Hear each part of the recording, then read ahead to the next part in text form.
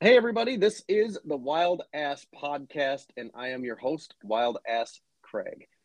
This is episode 3, and in this episode, I get to introduce all of you to a man that is, we'll say, beyond an experienced long distance rider from Cypress, Texas. Over the last couple episodes, we've heard about the Hoka Hey Motorcycle Challenge, and I promise you that the Hoka Hey will not be the topic of every show, but it's going to come up again right now because today the honor of introducing all of you to Chris Hopper, but not before reading you his storied list of accomplishments. After completing the 2018 Hoka Hey, finishing in 9th place, Chris jumped headfirst into the long distance riding world.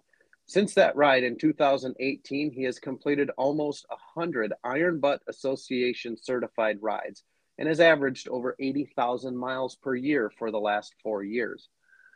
Just a few of his rides include the Bun Burner Gold, which is 1,500 miles completed in 24 hours. The 48 in 10, which is a ride touching all 48 states in less than 10 days. He's done numerous Saddle Sore 1000 rides, where you do 1,000 miles in 24 hours. He's done the 100 CCC, which is riding coast to coast to coast in less than 100 hours. Hopper has achieved Platinum Mile Eater status with enough rides completed to get him to Diamond status in the IBA. Hopper has ridden in all 48 states several times and enjoys stopping and seeing the sights this country has to provide.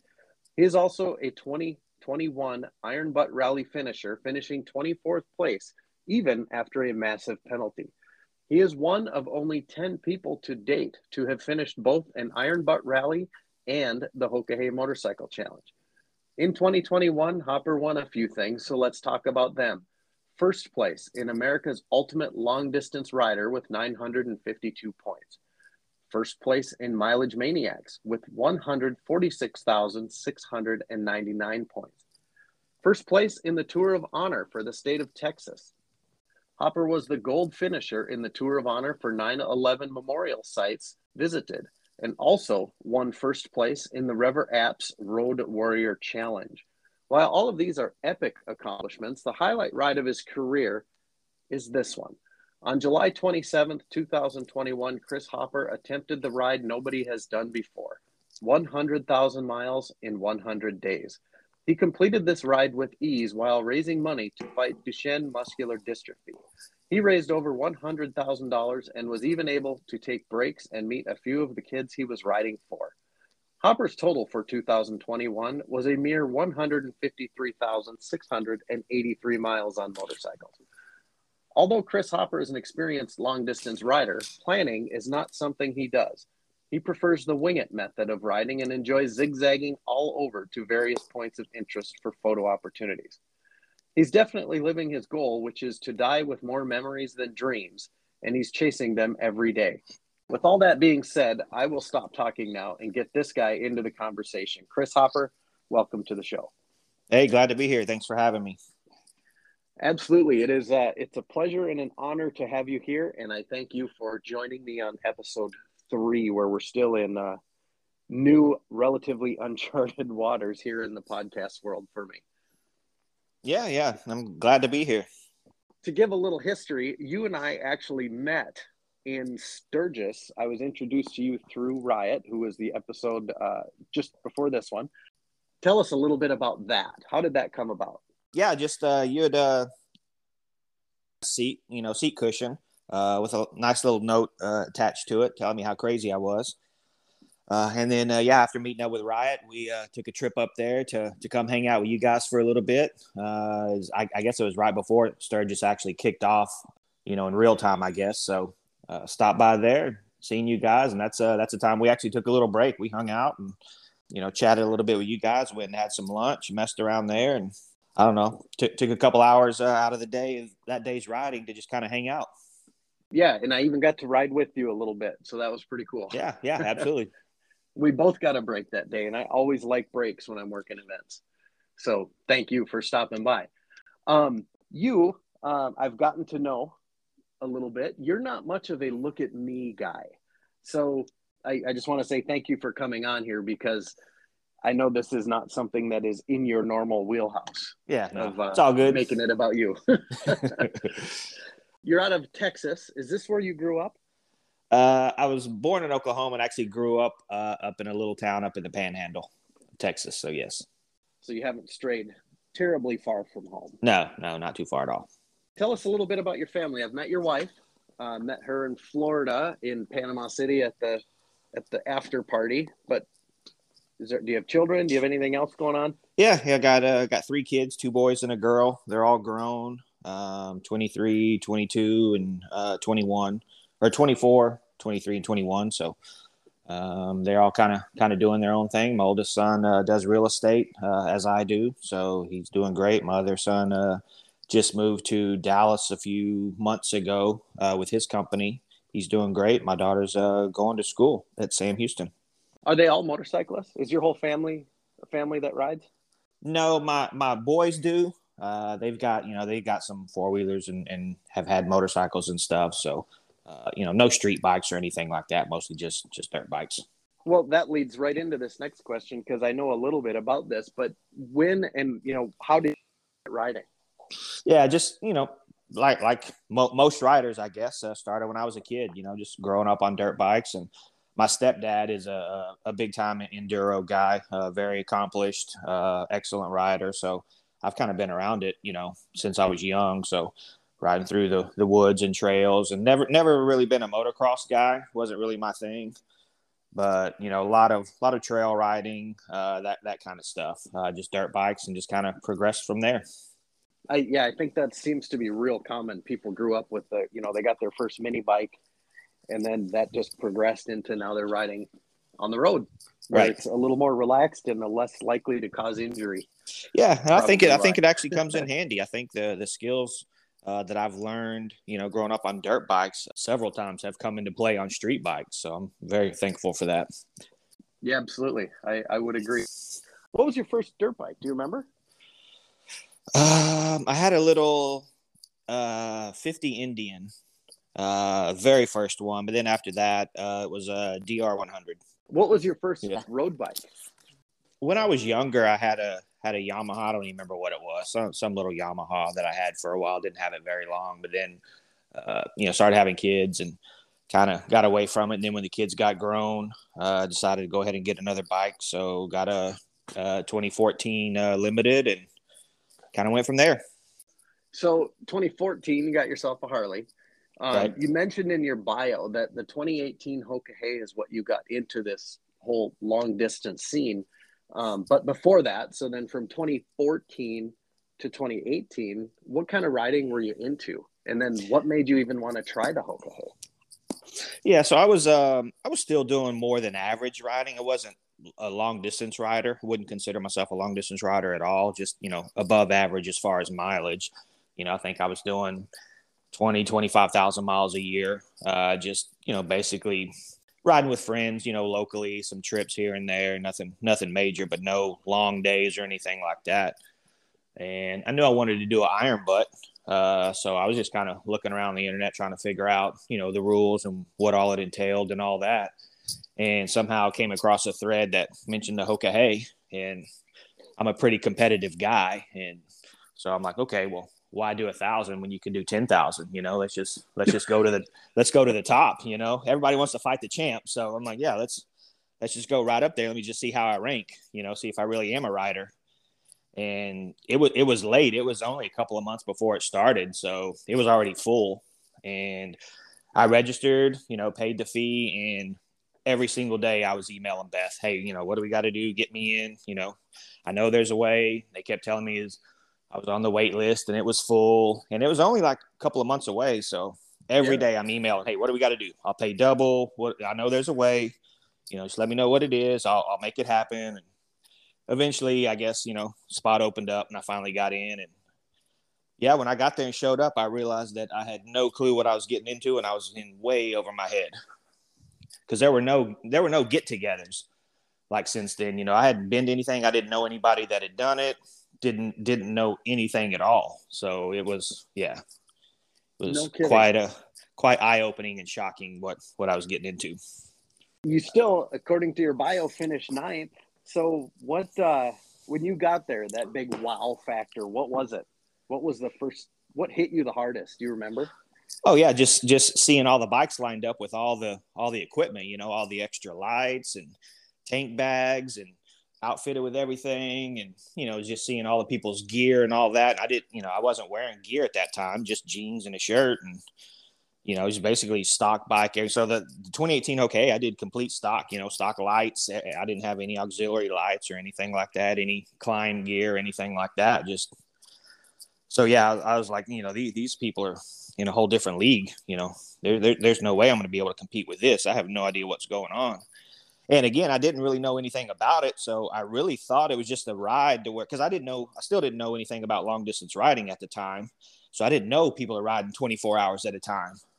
I just thought it was hey, let's go ride 8 to 10 hours, and everyone's going to stop and go to sleep, get a good night's sleep, get up in the morning, and have breakfast, and then take off again, and yeah. So I realized after a couple of days that's not how that works. I can imagine your thought process there. That first, getting there. I'm assuming you were talking to people and introducing yourself and chatting with these guys and their stories, right? Or no? Yeah, a little bit, but it just there's not a whole lot of time, and I didn't really know anyone, so wasn't real sure who to talk to, and I didn't want to talk to the wrong person. I'd rather talk to nobody than talk to the wrong person. Sure. Get bad information to start with. So it's kind of trying to feel out, okay, who really knows what they're talking about, and trying to figure out who I need to talk to, and so I got a few pointers. I probably made 10 or 12 trips to different stores, picking up little stuff that I'd see on somebody's bike, the things that I could get, just buying up little stuff just to try to get half-ass prepared. Sure. So did you know going in that you had to sleep outside? Yeah, I knew that, okay. And that's what I thought it was just a thing to where, like I said, I mean, I even brought like I had like 2 or 3 like little plastic hanging lights, because I thought, okay, I brought my computer because I'm like, okay, at nighttime I'll just hang my light in my temp. I'll be able to get a little work done on the computer because before I go to bed and all that. Because again, I didn't know about it was balls to the wall 24/7. I thought like I said, just 8 to 10 hours of riding and then get a good night's sleep. Sure. So yeah, like I said, took a couple of days of riding to figure that out. Then I got on board. It's a very, very quick learning curve. Yeah. But I think what that states is you can get on there with a completely stock bike with stock lights, and you can still finish and do fairly. I mean, I don't know if now you could still do as well. Maybe. I guess I don't know. I haven't done you it, could, but you can do it. That's the main absolutely thing. You can do it. So yeah, you can do it. That's cool. Yeah, I didn't know how unsafe it was at the time. Sure. So your advice is lots of light. Yeah, because that was definitely makes a difference. Yeah, either lots of lights or no sense. Either one works. Yep. Oh, that's good. What surprised me, and I even had to double check with you, your list of rides since that event in 2018 is more than I can even fathom. But to cram all that in 3 years, essentially, pushes me right to the question, what is it you do for work and how can you afford this amount of time off? Yeah, I'm lucky there. I'm a full-time real estate investor, so I have a bunch of rental properties, and I can pretty much work from anywhere. I've got crews and systems in place to where I can buy houses with remotely, sight unseen and stuff, and just kind of get my crews to take care of them and stuff. So I really don't have to be that hands-on as much. So I am lucky to have a lot of free time to take care, do stuff like this. No, and that's cool. We talked about that a little bit when we were in Sturgis, and that just floored me that that's a thing, and I just think it's so cool. So I'm happy you get to do that. I've been half-assed following you, even before I realized who you were, through the different long distance rider pages and stuff on Facebook. And I didn't realize it at first, but you're the guy that writes your name in each state. You map it out and spell your name on the tracking device, right? That's me. That is you. Would you like to tell us about this practice, how you go about it, how it started, and how you plan for that? Yeah, I was just kind of one of those things. I was just sitting around thinking that, trying to come up with something different. And I don't know, got this wild idea to write my name across the state of Texas. And as I'm mapping it out, I was just assuming it'd be, 300-400 miles or whatever. When I mapped it out really nice, some nice roads, and where it was really, you could really read it. It just stood out. It was like 1,498 miles, I think it was. So it was right at 1,500 miles. Ooh, a little bit longer than what I thought, but I went and wrote it and actually turned it into a BBG while I was doing it.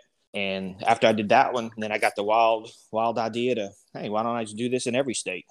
And kind of took off from there. And every one I've ridden has been during a certified ride, so either saddle sore or BBG. I didn't know that. Yeah, so I think I'm at 18 or 19 states now. I had initially planned to knock them all out in 2 years.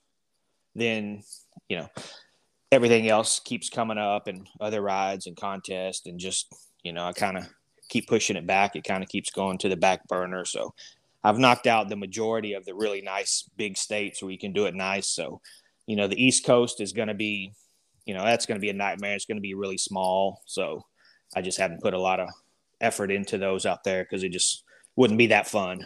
But I will get to them. Do you have a website, or is there a place we can go see these pictures? Because I think I've seen most of them, but they're pretty I don't have I don't have a website or anything. I guess should probably do that. But no, I've got a lot of them on my page and my pictures, and I just kind of post them as I do them. But I don't have them loaded up anywhere. Okay. Yeah, I have like a photo album I didn't check your Facebook page to see if you had a photo album of your states. I need to do that. I can add I can add an album with all the states in it. Yeah, I was just curious because I think that people they'd look at that and go, "No way, that's really cool." Yeah, they put it in the Hog magazine. I guess it was last year sometime as well. So there's a few of them in there too. Okay. What tracking? Isn't it a phone app you're using to do this? I use so when I do my names, I've found out the hard way that it just seems like Murphy's Law when I'm doing them that an app will crash. So when I'm doing my name rides, I set up 3 different trackers on 2 different phones just to make sure, because one of them's bound to record the whole ride. So I do Spotwalla, obviously, but Spotwalla is, if you know about it, it only drops a pin every few minutes. So if you're making a lot of turns in that, sometimes it doesn't keep track of the whole name. It cuts it off and just goes from point to point. Oh, sure. So I have a couple of other ones that I run. I use the biggest one I like. What is it called? Riser. That's probably the best one for tracking it. And then I use ESR, which is Eat, Sleep, Ride. And then I do the Harley one. Was that Rever you were thinking of? Rever, yeah, I use Rever too. Oh, so Riser's a different one? Riser's a different one, yeah. I like the track that Riser does. The problem with Rever, and everyone knows occasionally it just shuts off. It records your miles, but you got to restart it. With Riser, if it shuts off, which it does as well, when you restart it, it continues where it left off. So it catches up, so it doesn't mess up the name or anything. That's the main reason why I like it. So okay. Yeah, I guess it's still tracking in the background or whatever, but yeah, if it does cut off, you don't lose anything. So that's 2 tracking apps I have never heard of, is Riser and ESR. So I'll have to look into those for myself. Yeah. Riser's really good. I really like it. Yeah, I'll have to look into that one. Talking about the names, you spelled out in the 100 on the 100 in 100. You spelled out Jamesy's name, and that, if I remember correctly, went all the way from like Iowa and Nebraska, all the way, or Iowa and Missouri, I think it went all the way east to Virginia, Maryland, Pennsylvania. Tell us about that ride.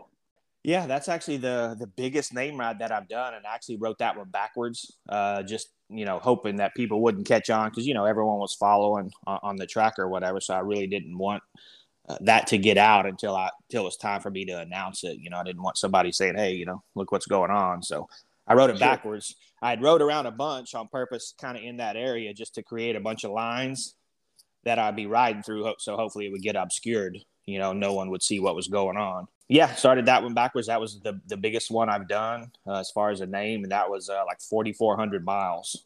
And I messed that one up when I took my rest break, I think it was on the last three letters. So JAM, I messed up on the M and just had to completely route, the M and then the A and then the J on the fly while I was going. So that was kind of a nightmare. It's spelled out and it looked good on the map though. Yeah, it looked better if it was the original way, but yeah, it still worked out. Still worked out good. I didn't realize that you threw a bunch of lines in there in the beginning to screw with people. That's good. So that ride took a lot more planning than even we would probably have assumed. Well, it wasn't planned that way up front. I had ridden in that area, and then when I figured out where I wanted to do the name, I kind of looked at the map. I'm like, oh, you know what? And that's when it kind of hit me. I'm like, let me go do another day or two kind of in that area just to get a few more squigglies in there, sure, to hopefully camouflage it. So, yeah, wasn't set up originally until I saw where I was going. Then I got the bright idea to do that. That's cool. You mentioned in your bio that in the 21 Iron Butt Rally that you got yourself a pretty good penalty. Kind of a two-part question, because I would consider myself very new to the long distance riding community. In fact, probably not even qualified. How would you explain an Iron Butt Rally? And that being said, what were you penalized for? Yeah, the Iron Butt Rally is just like any other rally, just on a grander scale. Basically a scavenger hunt. There was 3 different legs, and each leg you're given the rally book that has the point of interest. Each worth a different amount of points, and you just got to figure out how to plot your route to accumulate the most points and get to the checkpoint, on time. You have a small time window when you have to arrive. So it's just one of those things that takes a lot of planning and all that, which is not my strong suit whatsoever. So, if you can plan good, if your skills on riding are lacking, you can more than make up for it with good planning. So, yeah, penalty wise, you can't be on social media when you're doing the Iron Butt Rally, I guess, for safety reasons. And even though I was on my rest break, I jumped on to wish somebody happy birthday and got penalized for that. So, really? That's all it was? Yeah. No social media means no social media. So during rest break or not. So yeah. I think it was I don't remember what it was, 15 or 18,000 point penalty or something. It was big. Wow. So that 15 or 18,000, what was the point total? If you had gotten those points back, where would you have finished? I think it cost me 1 or 2 spots. I mean, it wasn't it wasn't like I'd have, been in the top 10 or anything like that. I don't think, but I don't remember what it was. It really didn't matter. I glanced at it, but didn't put a whole lot of effort into it. Yep. Yeah. So for somebody's birthday, you gave them a great penalty in an Iron Butt Rally. Yeah. It was another IBA rider. So yeah. Oh. Yeah. Oh, that's crazy. In 2021, you did a total of a little over 153,000 miles, right?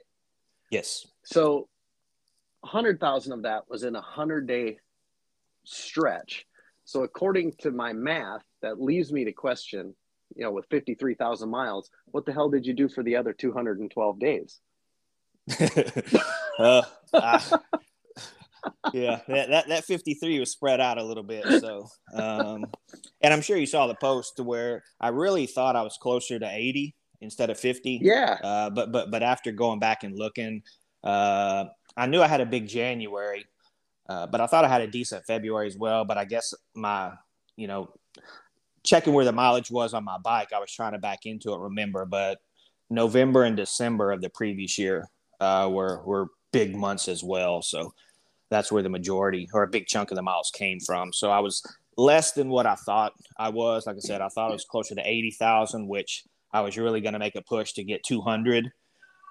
After looking at it, I realized I was at 50. I'm like, there's still a shot. I might be able to pull it off.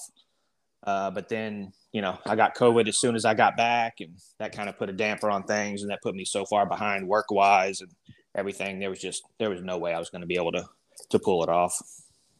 So you, I don't think I have that in my notes, but you catching COVID right after your ride.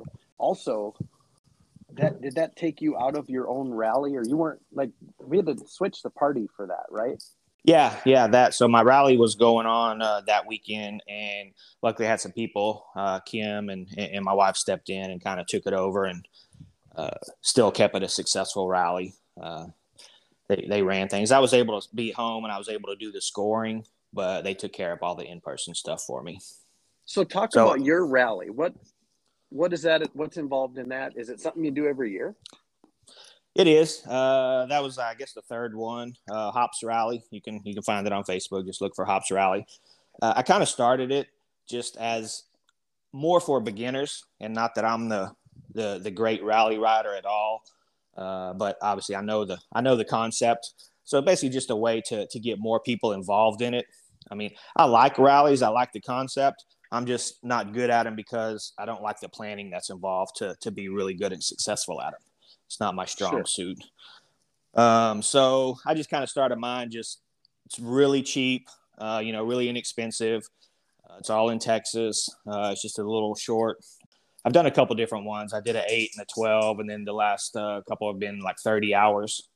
So, it's just a way to get new people involved, very inexpensive way to where, if you're looking to get into the rally world and do some of the really nice big rallies out there, but you're not sure, how they work or rules or anything like that, then mine's a perfect one to come, just kind of get your feet wet, figure out what it's all about, see how they work, and then catapult into some of the really nice ones.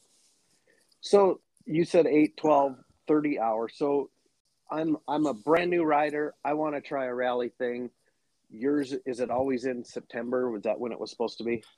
November. October. Yeah, okay. November. So it's November, and I want to go try this rally. Talk me through Hops Rally. I put the information out there just like any other rally, and when you register, then I send out the rally packets usually the 1 or 2 days before, day and a half before, give you a full day to plan your route and put everything together, and then we usually take off on a Friday morning, anywhere between 6 to 9 o'clock, depending on how many hours it's going to be and what time I want the finish to be. Mm-hmm. And there's obviously a rest bonus in there too for everyone to get some sleep. You're not just riding a straight 30 hours, and all over Texas, and then make it back at a certain time, usually in the afternoon, anywhere between 3 and 6 o'clock. Okay, so everybody would meet up at, say, your local Harley dealer, which we have to get a mention from them here in a little bit. But so everybody meets up. Is that where it starts? It starts at Republic Harley Davidson. They're my home dealer. They're very supportive of my riding and everything I do, and of my rally. They put up a lot of money for the rally. Like I said, my rally's inexpensive. I think this year is $55, and that included a full cooked in front of you hibachi meal. So basically, you're paying for a hibachi meal and getting a free rally. Is what it was this year. So yeah, they're really supportive on that, and all the proceeds went to Toys for Tots. I'd kind of pick a charity for everything to go to each year, and this year it was Toys for Tots. You meet up and then go over a few different rules or whatever, and then any last minute conversations, and then everyone takes off. And everyone takes off, and they basically have a scavenger hunt book that they have to figure out how to collect, and each thing they collect is one set amount of points, right? Yes, yeah. Each spot obviously depending on either how far away it is, how hard it is to get to, or if it's something I really want you to go check out. You try to steer people certain directions, or my rallies I really try to gear more towards, hey, I want you to go ride this road, so I know if you go get these couple of points around here, it's going to force you to get on this road. Sure. So I kind of look at that. And this year I kind of changed it up a little bit and actually made roads worth points. So like, hey, if you ride from point A to point B on this road, it's worth X amount of points. Okay. So they go out, they scavenger hunt, they get their points, they find a place to rest, they scavenger hunt, collect their points, and they have to be back within a certain window of time or by a certain time. By a certain time. I think this year, it was 3 o'clock. 3 or 4 o'clock. Yeah, you have to be back by that time. After that, then if you're late, 50% of your points. You lose 50% of your points. Dang. Some of the rallies are you're just DNF. You get nothing. Yep. So that's one thing in the rally world is get back on time. That's one of the most important things. Okay. Yeah. So I don't want to and I am incredibly dumbing it down mostly for myself, but for those of us that don't know how these rallies work, because in my world, when we go work a rally, we're working a rally. I mean, you've seen what we do. We set up our stuff and we sell our goods and everybody comes to us. That's the rally. Yeah. In the motorcycle world, there's that rally, and then there's a riding rally, like this kind of stuff. So my rally, you've got Heart of Texas rally, Iron Butt rally, North by Northwest. I mean, there's all just different kinds of rallies. A lot of people have different rallies all across the country. Mm-hmm. And there's some really great stuff out there. So, Heart of Texas rally is a really great rally. Paul Tong runs that one out of College Station area. Probably one of the top ones out there. And like I said, if somebody wants to jump into that, but they want a practice or just kind of, if it's the first one, they want to learn how to do it. That's kind of where mine comes into play. Mine's not as complicated or in depth as some of these bigger ones. I try to just keep it pretty simple, just to kind of let everyone get the concept down. No, it's very cool. And that's a good way to get people started. So for those of you listening, if you haven't ever done a rally, and this seems like a good one to try, which it seems to me like a good first rally, go to Hops Rally on Facebook, right? Yeah. We had quite a few first-time rally riders this year, and I'm really bummed that I wasn't there to talk to them all. So I'm hoping some of those guys step up now and go ride the Heart of Texas rally, which I think registration's open on that one. So hopefully they'll go ride that one, and they'll see that that rally's 100 times better than mine. So they'll have if you had fun in mine, you'll have just an amazing time in that one. Sure. And if you hated mine, go ride that one, and you'll have an amazing time and see how horrible mine really was. I have a feeling you're not giving yourself enough credit. So and first times for everybody when it comes to these types of events are usually the most memorable, because you don't do anything right. And if you have the imperfect rally, for me to come and not do anything right at it probably seems like a pretty good fit. So I'm guessing most people have a pretty good time, especially if it's their first time.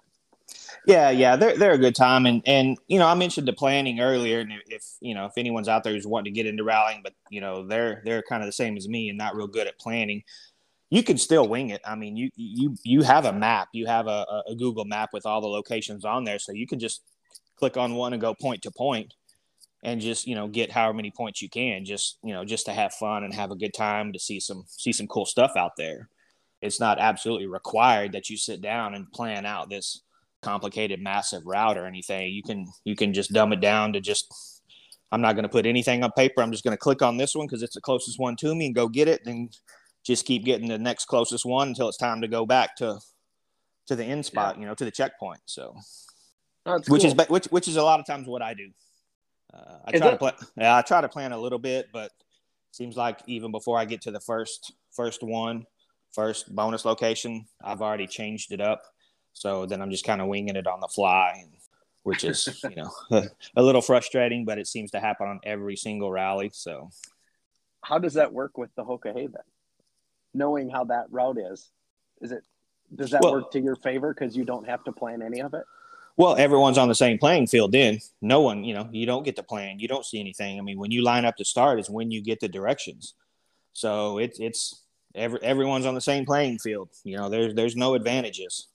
Okay, so the inability to plan is more, instead of saying it that way, it's probably looking for the advantage and always changing your plan during these rallies. Yeah. There's if you're good at base camp in some of those other programs out there, as far as how to put a route together, you could do good at routing, and I'm not good. I don't know base camp. It's just not.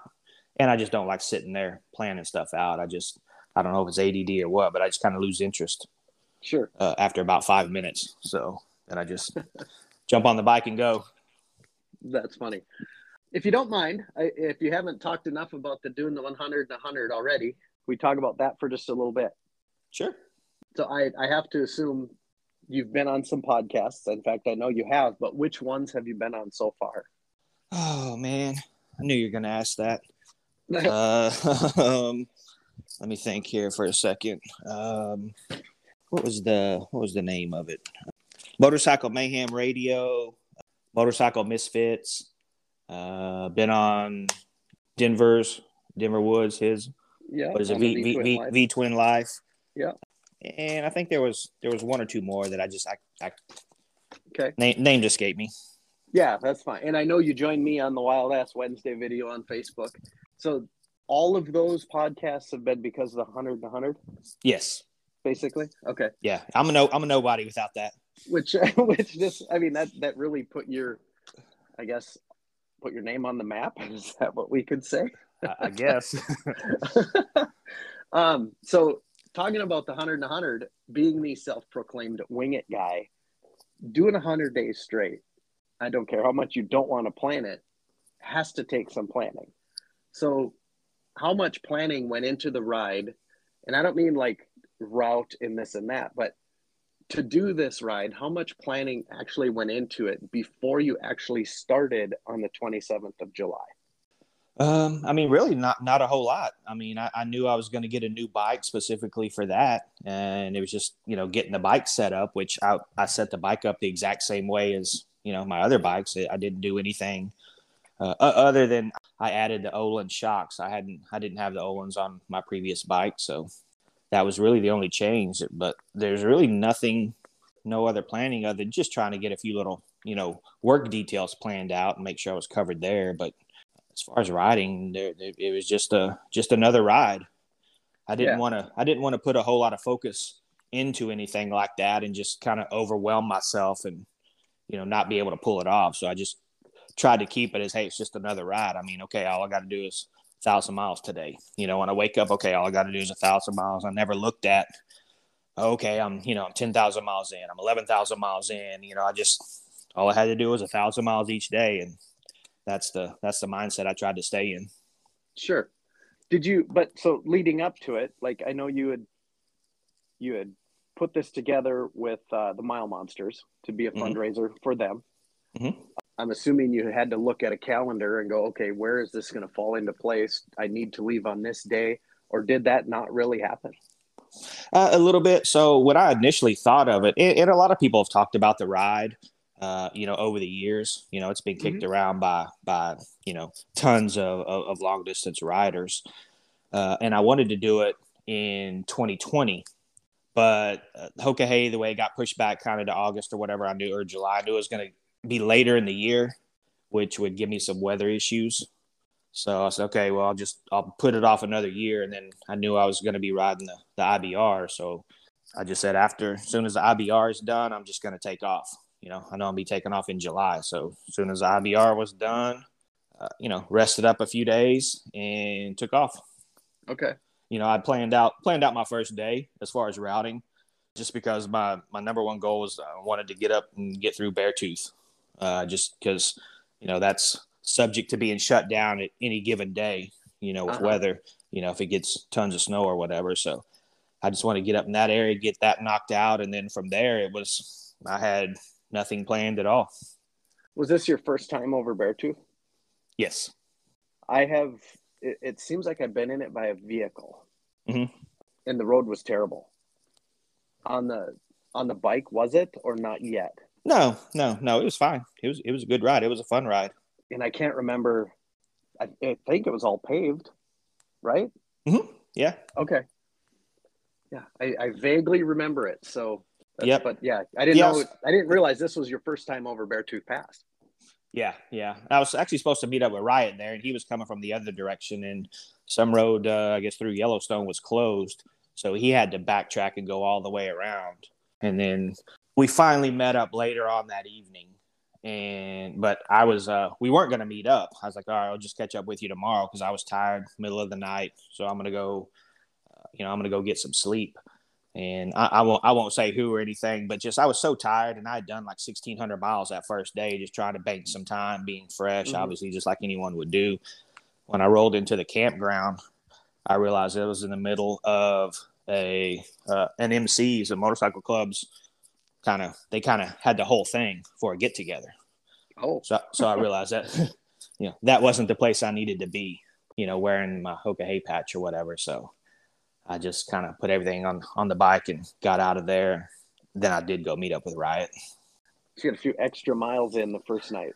Yeah. Definitely unplanned ones. Yeah. Yeah. That being said, whenever I talk to kids that do things like little kids, let's just say they take a road trip, they do this, they do that.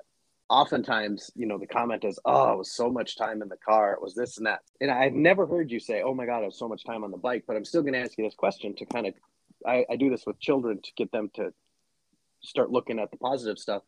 What was your favorite part of the trip, or the coolest thing you saw? Everyone asked that, and it was just, I don't think there's really one particular thing. Each thing I saw, and as I posted a lot of stuff and documented. I mean, I saw just tons of amazing sights and things like that. There's quite a few that stand out, and for various reasons. I don't know that I could put my finger on one. I guess if I was just absolutely forced to say what was the coolest thing I saw, I'd probably have to say the Grotto of Redemption in Iowa. I don't know, for whatever reason, I had a good time walking around there, checking that thing out. Went to the Ark.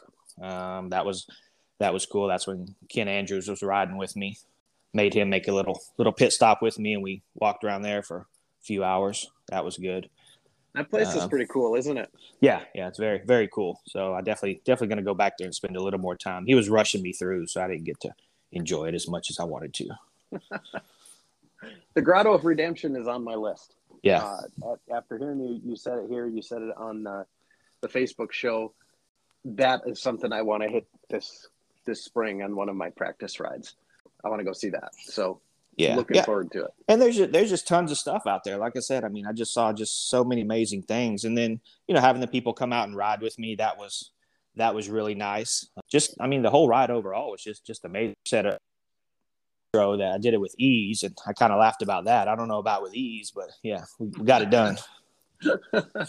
Saying did it with ease, I was one of many people watching. And when you got to that last week, and it was like, and you and I had been texting back and forth throughout, and I'm like, God, don't break down. Don't have a bike failure. Don't have a tire failure. It's like right. Really hoping, and I didn't want to bring anything up. I didn't want to curse it, but I thought you did it with ease. That being said, you had one day where you just weren't feeling it. Can you tell us about that? And then for any new riders, how do they get through this same thing? I think you know the day I'm talking about. Yeah. I mean, it's just like starting out. So, I mean, going back to like the 2018 Hoka Hay, I didn't know what I was doing. And you just, push your body and push your body and push your body. And, I think I had 3 times where I hallucinated on that ride, which obviously meant I was kind of going too far. So over time, over the last few years, I've got to where, I know my body, and I know, I know when it's time to shut it down before I get too far.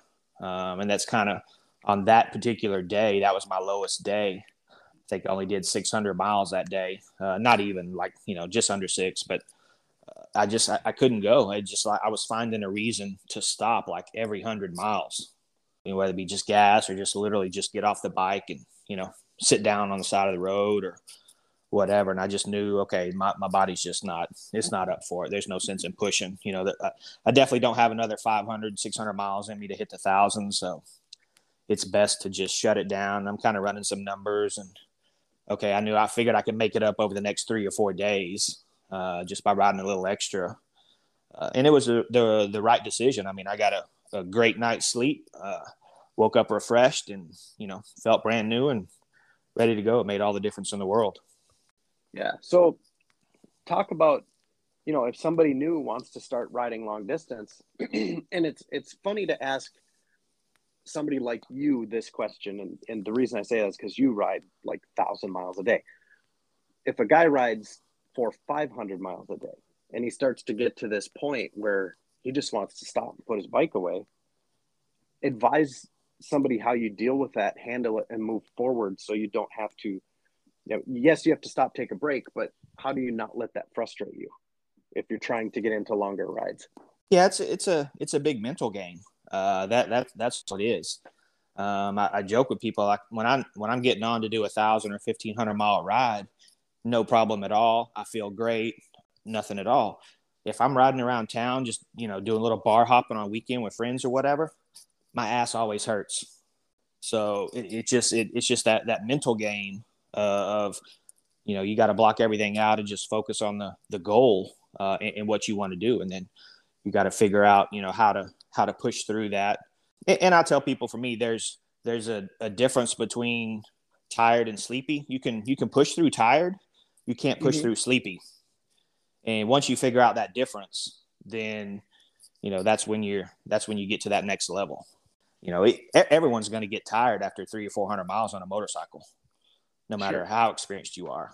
But you just, the experienced guy knows, okay, I just need to get another 1, 2, or 3 hours, or 200 miles into it, and I'll break through and get over that hump and get that extra burst of energy, get that second wind, whatever it is, and that will carry you, hours for hours to finish that ride.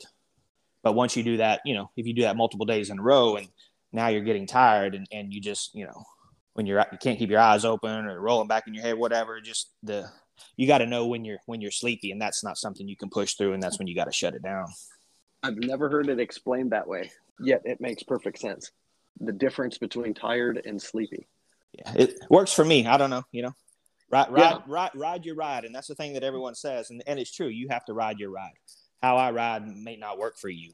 You Right. have to figure out your own way, and that's what I tell people. I mean, and I've used this example before, but if I said right now, hey, could you jump up right now, exactly how you're dressed, and go run a marathon? What would you say? Whatever you're wearing right now. Me Yeah, personally, yeah. I would say yes. Okay, well, all right. And the reason I say that is because I take out all of the fact that I'm wearing jeans and a hoodie, and I would be uncomfortable as shit. But could I do it? Yes. Yeah, well, Would I be fast? No. yeah. So the average person. All right. So just put a time limit on you. Could you do it in 6 hours? No. No.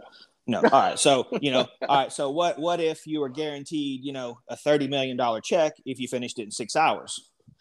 You'd sure get up I'd and give it figure your it best out. shot. Yeah.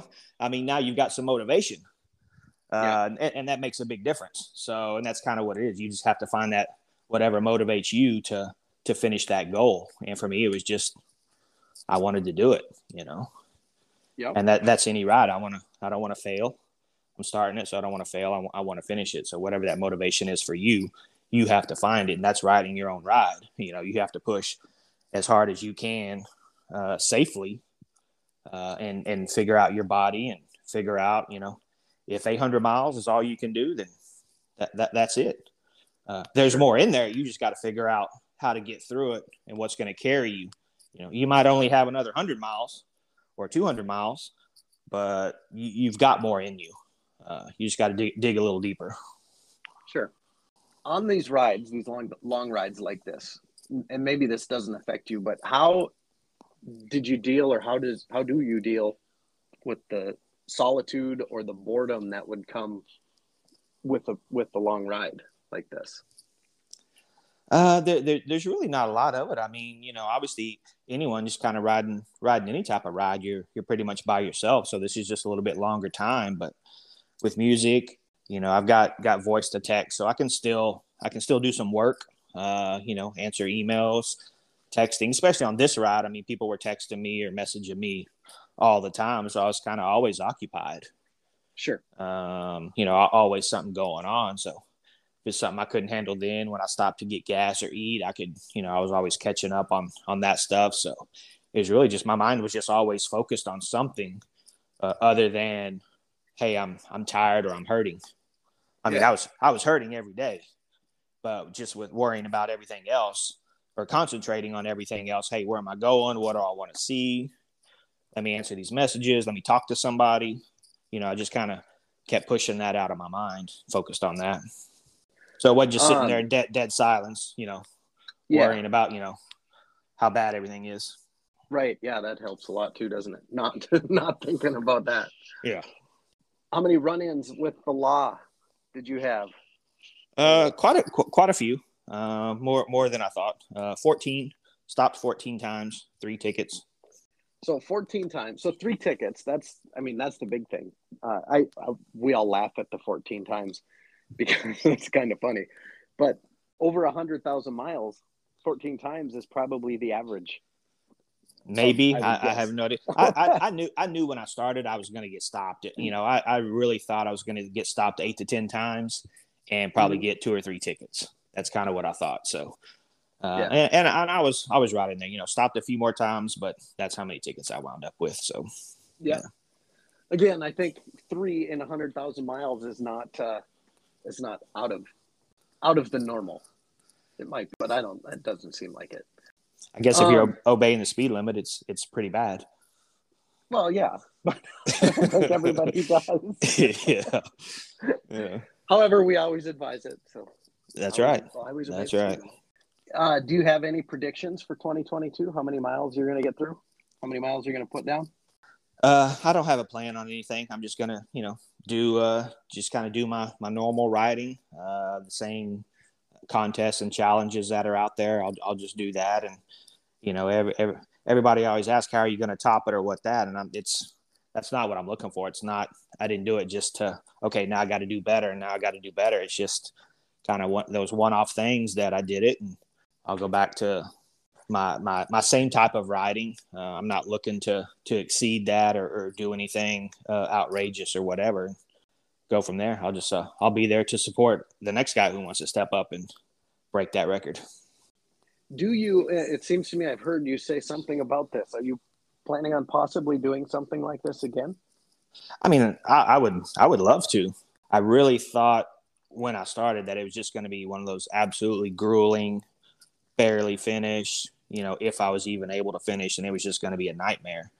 But it was actually insanely fun. I just had an amazing amount of fun on the ride, and it wasn't anything like I thought it was going to be. So, yeah, I would absolutely love to do it again. Well, we'll be there cheering you on for sure. Before we get to your 5 questions, Paco's episode 1 is the only one that's aired before we recorded this one, and you did hear it. So you have a distinct advantage over the previous 2 recordings. Is you've heard these 5 questions before, but before I ask you these, do you have any sponsors or people you would like to thank? Oh yeah. Republic Harley Davidson. Again, they step up. They've taken care of me. Service. As I've mentioned several times before. Pretty much every 10,000 miles or so, I was swinging back through there for service. And they were getting me in and out as quickly as possible, making sure everything was right. Just took care of me all around. Carol Burks had suspended by Smarty. Everybody knows him with Öhlins. He's just an amazing guy as far as suspension and stuff, shocks on a bike, and just gets everything just dialed in, tailored to you individually.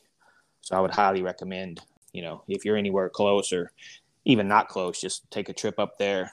Just outside of Dallas, have him get you set up. Makes a world of difference.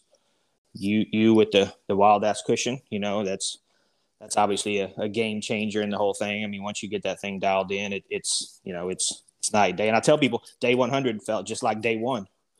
So I appreciate that. I've read that on a number of different posts, so thank you for that. Yeah. And just everybody, everyone who donated and supported and followed along and messaged and called and met up with me. I'm sure I'm forgetting someone. My wife, who kind of took care of things at home. She worried about it a lot, so I know that was kind of tough being gone all that time. So yeah, I think what was one of the awards that you didn't win was Husband of the Year. Yeah, for sure. Yeah, no doubt. But yeah, I mean, everyone. I mean, it was just the main goal was to try to hit that number, raising the money for the kids and everything, and we did it. Kind of at the end, I was kind of getting bummed when it's getting close, and we still were sitting around, I don't know, 60,000-70,000 or something, and it's kind of thinking we weren't going to make it or whatever. But yeah, final push and got over the hump and hit the number. So it's just one of those rides to where which rarely happens, but every single thing just fell into place and went right. A few hiccups here and there, but you expect that. That's going to happen. Just kind of overcame that and got it finished out. Yeah, very cool. One thing I have to ask you, because you'd mentioned, and right, yeah, he was right. Mile Monster was just taking care of everything behind the scenes, keeping everything on track, keeping the word out there, and just everything that he's done and taking care of, getting connected with these kids and all that while I was out there. I mean, I couldn't ask for anyone better to be in that role and handle that part of it. So I don't think either of us knew how it was going to go or even what was going on. I called him and said, "Hey, I got an idea. I can get $100,000 for your charity. Are you interested?" He's like, "Absolutely." And a week later, he was down here in Houston. We went to breakfast. He had two of his boost fighter brothers with him, and we were just sitting there like, "All right, this is what I want to do." 100,000 miles in 100 days. We're all just kind of sitting there like, "Yeah, that's insane," but not really knowing, how it was going to go or anything like that. And then over the next, I think that was in January, and then July, boom, I'm on the road. No, it's very cool. One thing I wanted to ask you, you made the comment earlier that you hurt every day when you were riding. Yes. Where? And was it just from being seated all day, or what was? Oh, everywhere. I mean, arms, back, legs.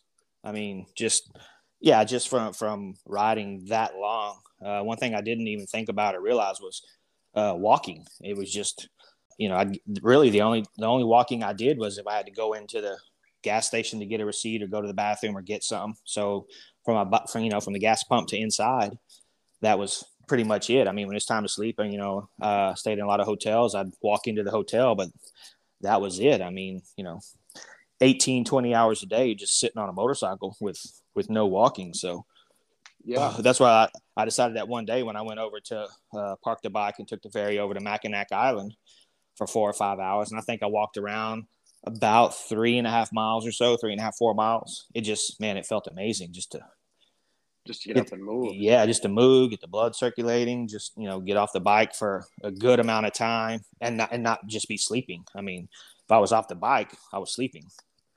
Sure. So yeah, just to be moving around and walking, it felt good. It made all the difference. So a lot of those little things on a ride like this, you just have to know when it's time to take a break. Even though you fall a little bit behind, you'll more than make up for it in the long run. Just by being fresh. Valid point. Did you lose any weight? I gained a few pounds. Did you? Okay, yeah. I didn't know. Yeah, yeah. I guess just eating shit. I tried starting out, which that's funny. I'll tell you about this. So I started out. Obviously, I knew I was going to have to, try to take care of my body as much as I could and eat right and healthy and just some vegetables and all that. And I guess I just wasn't eating enough and I don't remember what day it was. It was in the 20s, day 20 something. I was starving so bad, like I hadn't eaten in 3 weeks. And I just went into a restaurant and I just ordered a ton of stuff. I mean, a couple of appetizers, a couple of entrees, desserts. I mean, I spent like $100 and something on this meal. Didn't eat half. I just wanted all this food in front of me and just stuffed myself. And it was a horrible decision. I felt bad for 2 days afterwards. So that was definitely the wrong thing to do. So I just had to get back and just kind of figure out how much I needed to eat and what was working. So kind of had to change some things up there. And that's some stuff you kind of figure out on the road. I mean, on a 1, 2, or 3 day ride, you can kind of plan for that and what it's going to take. Even on the Hoka Hay or the IBR, you can kind of punish yourself and punish your body and you'll be okay. You'll be able to make it to the end. But, I knew there was no way I was going to be able to do that for 100 days. Right. So it took some time to figure out what I needed and to make it work. Huh. I'm taking notes here, by the way. The 5 questions. Here's the first one. What is something you believe that other people think is insane? Something I believe? Yeah, something that you believe that others think is insane. Oh, anything's possible. I mean, there were tons of people who said there's no way on this ride, tons of doubters who said it was impossible, couldn't do it. Just, no way possible. They've been riding 50 years and nobody can do that. And it's just one of those things, obviously you can do it, put your mind to it. You can, like the saying, you can do anything, and you can. Now that I've done it, there'll be plenty of people behind me who done it like it was nothing. So yeah, concept's been proven. So now to be done time and time again. Okay. I like that one. So the next question, this could be an investment of money, time, energy, or other resources. But what is the best or most worthwhile investment you have made to your riding? To riding, I would just say, I think you just have to go with the gear, just from a safety factor.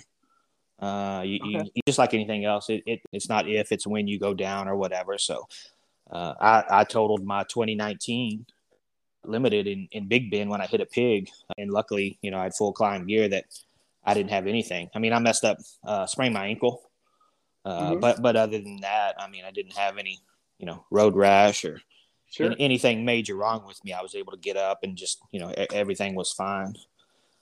So I just think the gear is just, I've seen so many people, so have had friends who've same thing, had so many wrecks and just come out virtually unscathed or nothing major. That is absolutely the gear that made a difference. The next question, what is the worst advice you see or hear being dispensed in your world? In the world of riding, the worst advice, I guess people just a generic statement. I see people all the time, whether it's talking about IBA rides or the Hoka Hay or whatever. It's, oh yeah, just get out there. You just have to ride 24 hours straight the first couple of days or whatever. And it's not the case. It's just a horrible blanket statement. Like we talked about earlier, you have to ride your ride.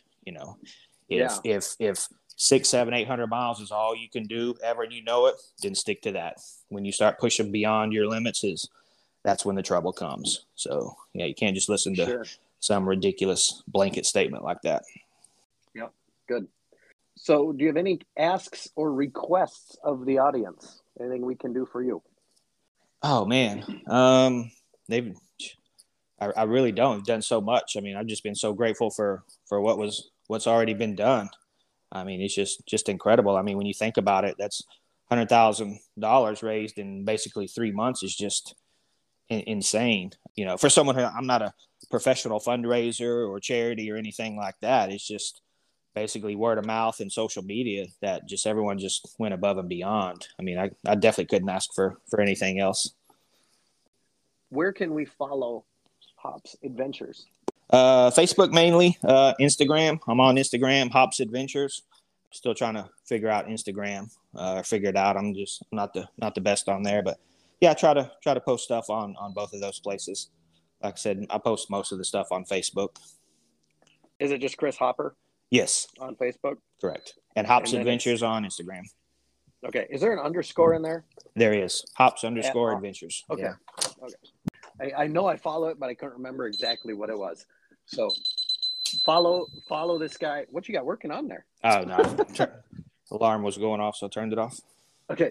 So follow this guy on Facebook at Chris Hopper or on Instagram at Hops _ Adventures.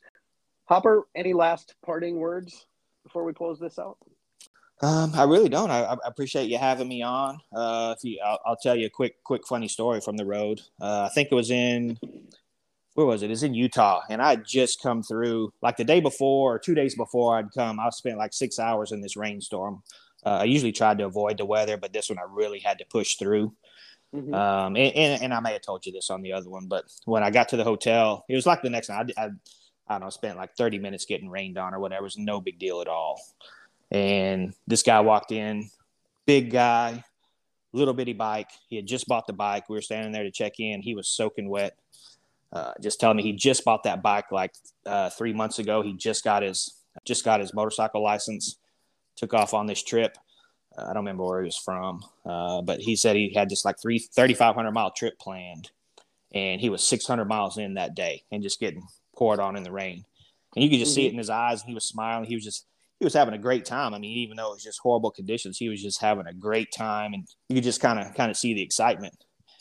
And that's when he asked what I was doing. I'm like, I asked if I got rained on, all that. I'm like, no, like I'm like, I did like 200 miles today. You got me beat. So You told him that, huh? Yeah.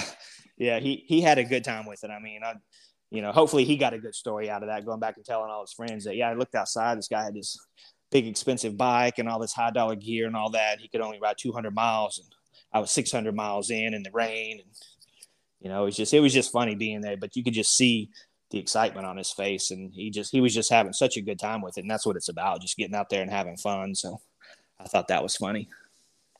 Absolutely. And that speaks volumes about you and your character right there. It's let him have his glory. That is very cool. Very cool. Yeah. It was a good time. And that's what I said. He was doing it right. He was out there riding, and that's what I like to see. Just people get out there and ride more, Yeah. So I have not heard that story. Thank you for sharing that. Okay. And hopefully everybody learns another valuable lesson, not only about you, but how to treat others on the road, because that's really the right way to do it. Let them have it. Yeah.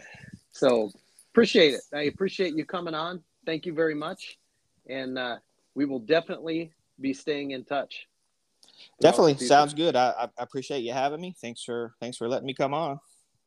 Absolutely. Guys, hit the subscribe button to this podcast if you liked it. If it sucked, just ignore it and move on. But thank you for listening. This has been episode 3 of the Wild Ass Podcast. I am Wild Ass Craig, and we have been listening to Chris Hopper at Hops Adventures. Thank you all. Sounds good. Thanks.